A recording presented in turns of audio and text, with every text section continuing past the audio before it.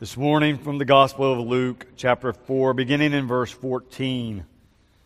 Then Jesus, filled with the power of the Spirit, returned to Galilee, and a report about him spread through all the surrounding country. He began to teach in their synagogues and was praised by everyone. When he came to Nazareth, where he had been brought up, he went to the synagogue on the Sabbath day, as was his custom. He stood up to read, and the scroll of the prophet Isaiah was given to him.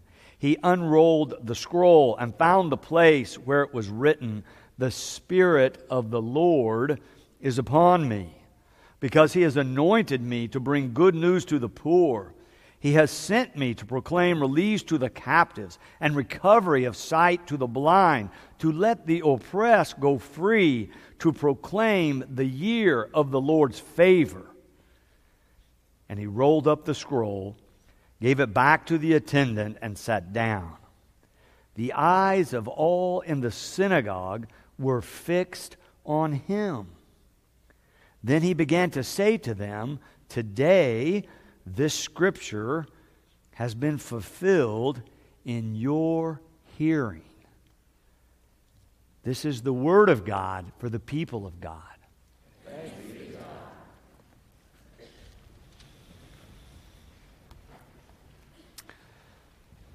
Well, it is my desire to work out 6 days every week.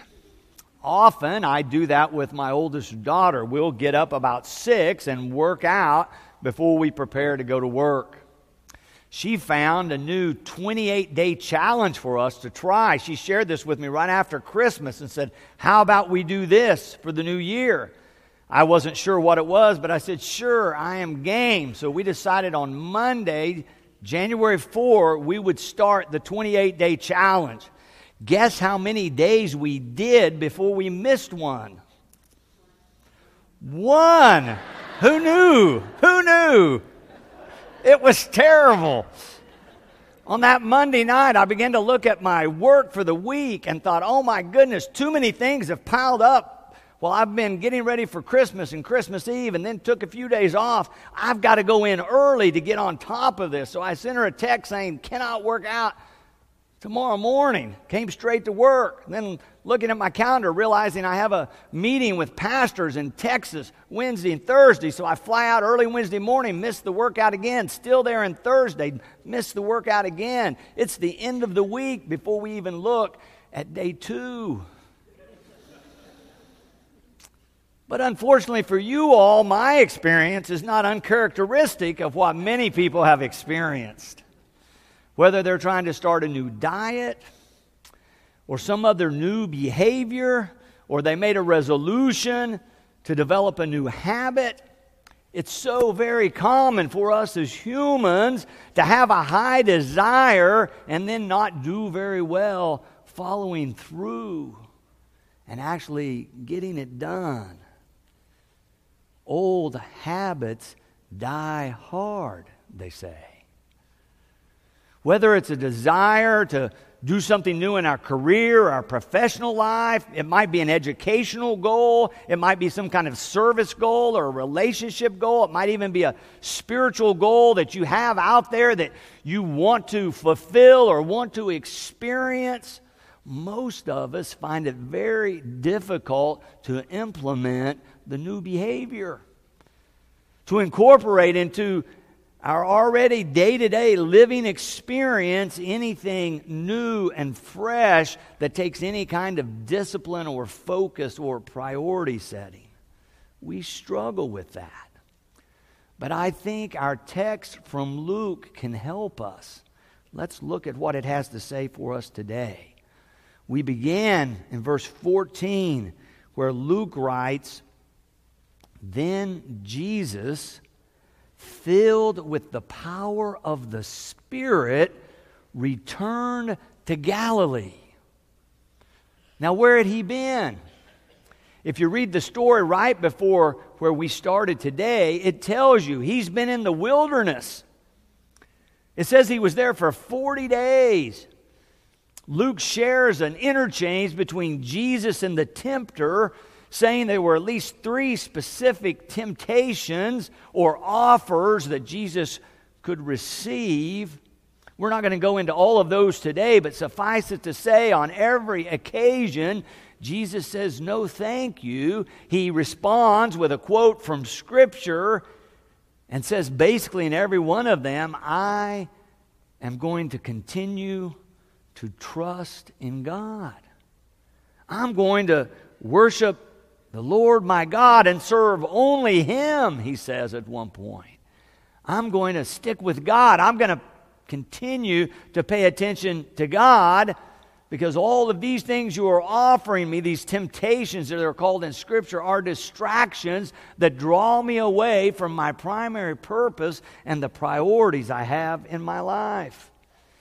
If you've read through Luke, you'll remember how this story unfolds. When Jesus gets ready to go public, if you will, in his ministry, he goes down to the river Jordan where John the Baptist is preaching. And John is calling people to repentance and water baptism. And Luke tells us that Jesus climbs in the river with the rest of them and receives the waters of baptism. But he experiences a voice after that saying, you are my beloved. With you I am well pleased. And it's a recognition of his identity as a child of God. And then he leaves that place, and in the first verse of chapter 4, Luke records Jesus, full of the Holy Spirit, returned from the Jordan, where he had just been baptized, and was led by the Spirit in the wilderness. And then where we began to read today, verse 14, Luke writes, then Jesus, filled with the power of the Spirit, returned to Galilee. And then when Jesus stands up to read, he unrolls the Isaiah scroll and he chooses the place that starts like this: the Spirit of the Lord is upon me. Are you hearing the pattern or the theme that Luke is describing for us in terms of how Jesus leads his life? Being led by the Spirit of God is key to who Jesus is and how he operates. It's going to be a central feature as you read throughout these gospel stories, where Jesus continually turns to God for direction and empowerment. I told you early on in this series that as I was preparing for these new sermons in 2016, I just kept thinking of Stephen Covey's work, The 7 Habits of Highly Effective People. As I was reading these stories, they kept seemingly paralleling with what Covey says. If you haven't read his work, it was published years ago, but remember what he says in the introduction is that he set out to discover timeless principles or universal truths that could be used by people across culture and across time. And then he lays them out in what he calls these 7 habits of highly effective people. I've been looking at these with you. When we read the very first story this year, remember it was about the wise men. And I said it reminded me of the first habit, be proactive. Or you could say take responsibility, be purposeful. And I suggested that these wise men on their journey of seeking the Christ child moved with great purpose and had a goal in mind. And I wondered aloud with you if maybe all of us should reconsider, are our lives focused in such a way that it's clear that our purpose is to seek the Christ child and to worship Him like those wise men. Then we looked a couple of weeks ago at Jesus' baptism and tied it to the second habit, begin with the end in mind. Begin with the end in mind. And I shared with you Covey's idea that everything's created twice, that the first creation is a mental creation. And I suggested for Christians that's baptism, when we recognize that our core identity is a child of God. That we're beloved children of God, and that should be at the center of how we see ourselves and understand ourselves. And after recognizing that image, then the second creation, Covey says, is living it out. And we explored a little bit. How are we doing in living out our identity as a child of God? How are we doing living out our Christian life day to day? And the text said the way Jesus did that was that he started with prayer. Remember? And I suggested that would be a great place for all of us to start, is to think about our prayer lives and to make sure we're having an intentional time of conversation with God, because it's so clear in Jesus' life that is a vital component of who He is and how He functions and why He operates the way He does. Our story today reminded me of Covey's third habit. The way he puts it is, put first things first. Put first things first. He talks about the tyranny of the urgent.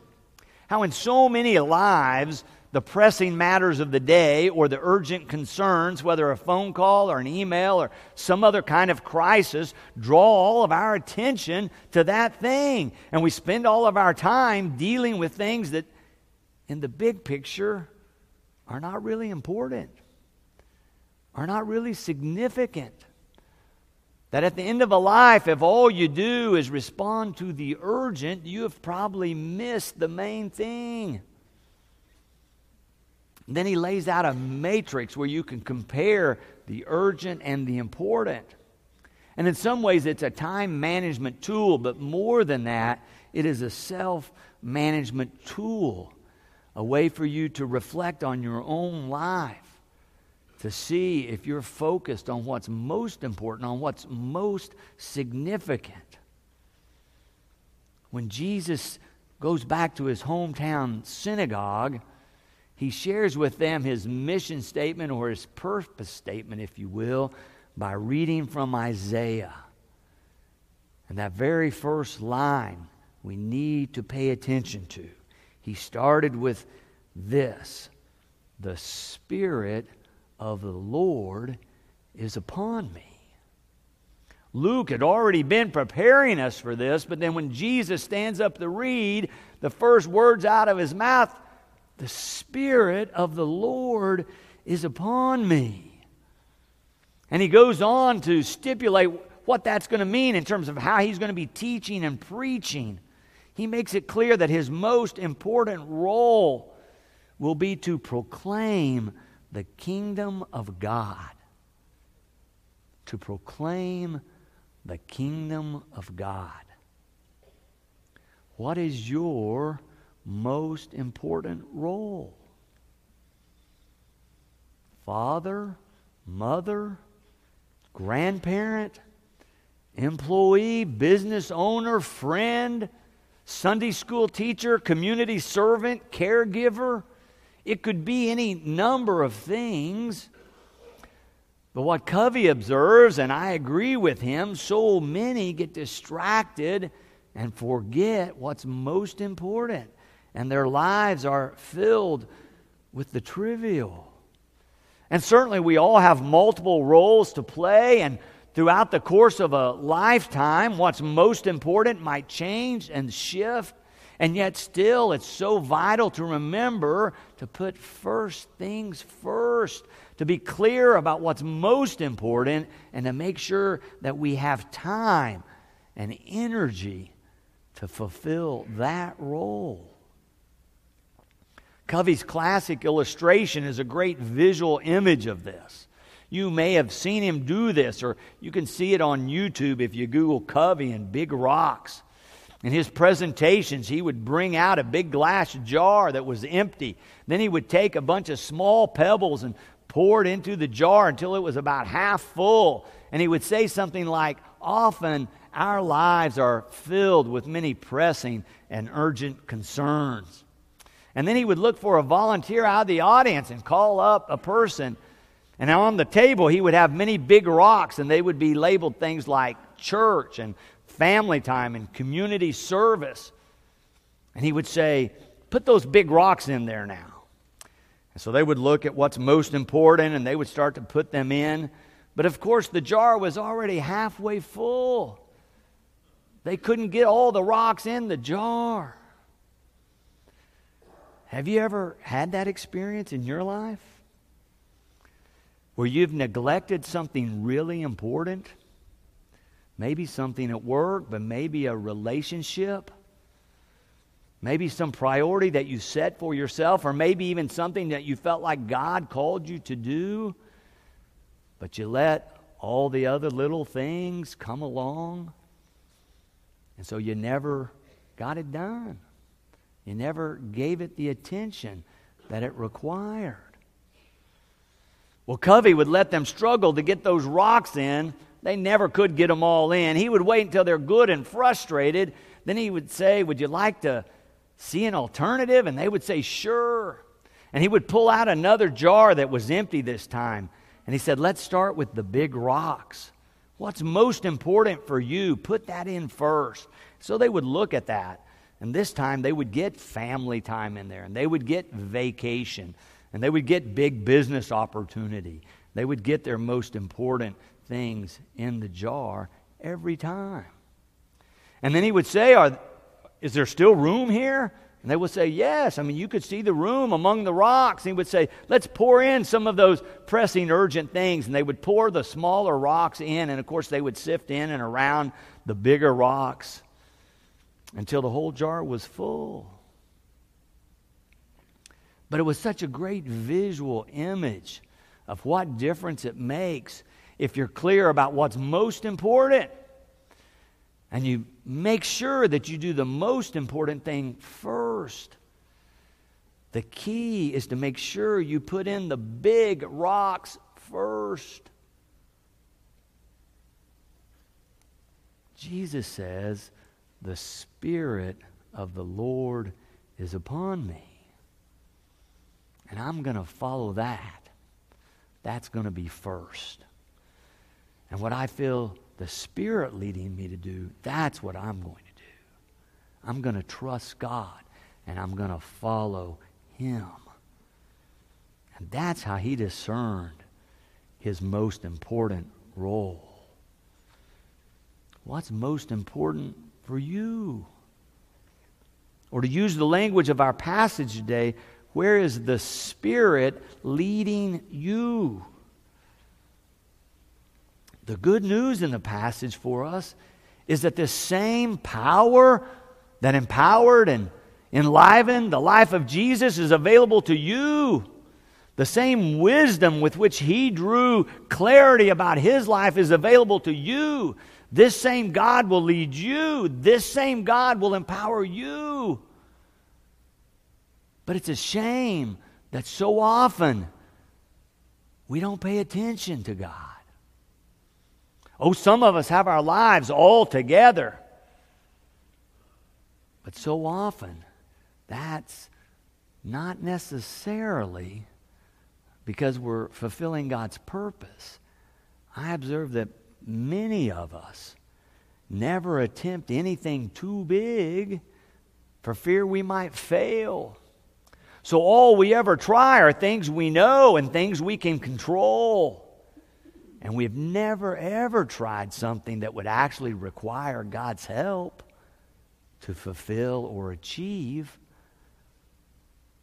Other times we get a sense of God's vision, we have a sense of God's leading, and we charge out, but then we are distracted or overwhelmed by all the different obstacles and experiences we have in life. And somewhere along the way, we just lose contact with that wise and powerful God that we sensed alive in our lives when we first started our Christian journey. Covey has some great questions he used to ask his audiences. I've put one of them in your outline I want us to think about. He would say, what one thing could you do you aren't doing now that if you did on a regular basis would make a tremendous difference in your personal life? One thing that you aren't doing now that you could do that might make a tremendous difference in your personal life. Of course, he was often working with business and professional people, so he would say, ask yourself the same question about your business life. I want to apply it to our spiritual lives. To think about our core identity as children of God. And think about what a life would look like if we felt like or sensed the Spirit of the Lord leading us. I've put the question in the outline. What one thing could you do that if you did on a regular basis would make a tremendous difference in your relationship with God? That's a very important question for those of us who are followers of Christ. I think it's so important. I want us to take just a couple of minutes to contemplate that now, to open our hearts and minds and really listen for God. Be ready to jot down an idea or a prompting or an insight that you might have. I'm going to give you a couple of minutes. I've asked our wonderful organist, Susan Pansier, just to play a little soft meditative music while we contemplate these questions. And then I'll close us with a prayer before we move to the hymn. Let us pray.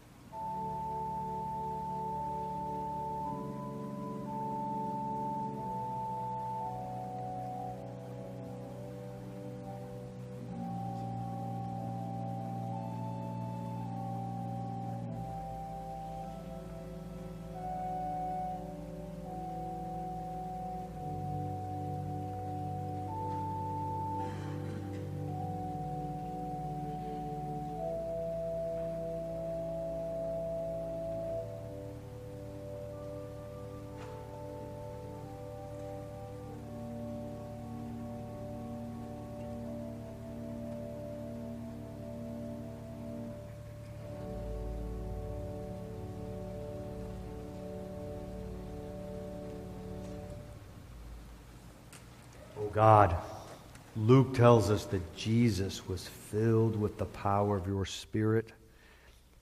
We pray that it might be so for us, O Lord. We might sense your Spirit giving us the vision and the courage, the desire and the discipline to be your people, to take faithful steps towards significance, to do the important things to which you call us. Help us to be your faithful people, O Lord. We know we need your help. We ask for it now. Amen.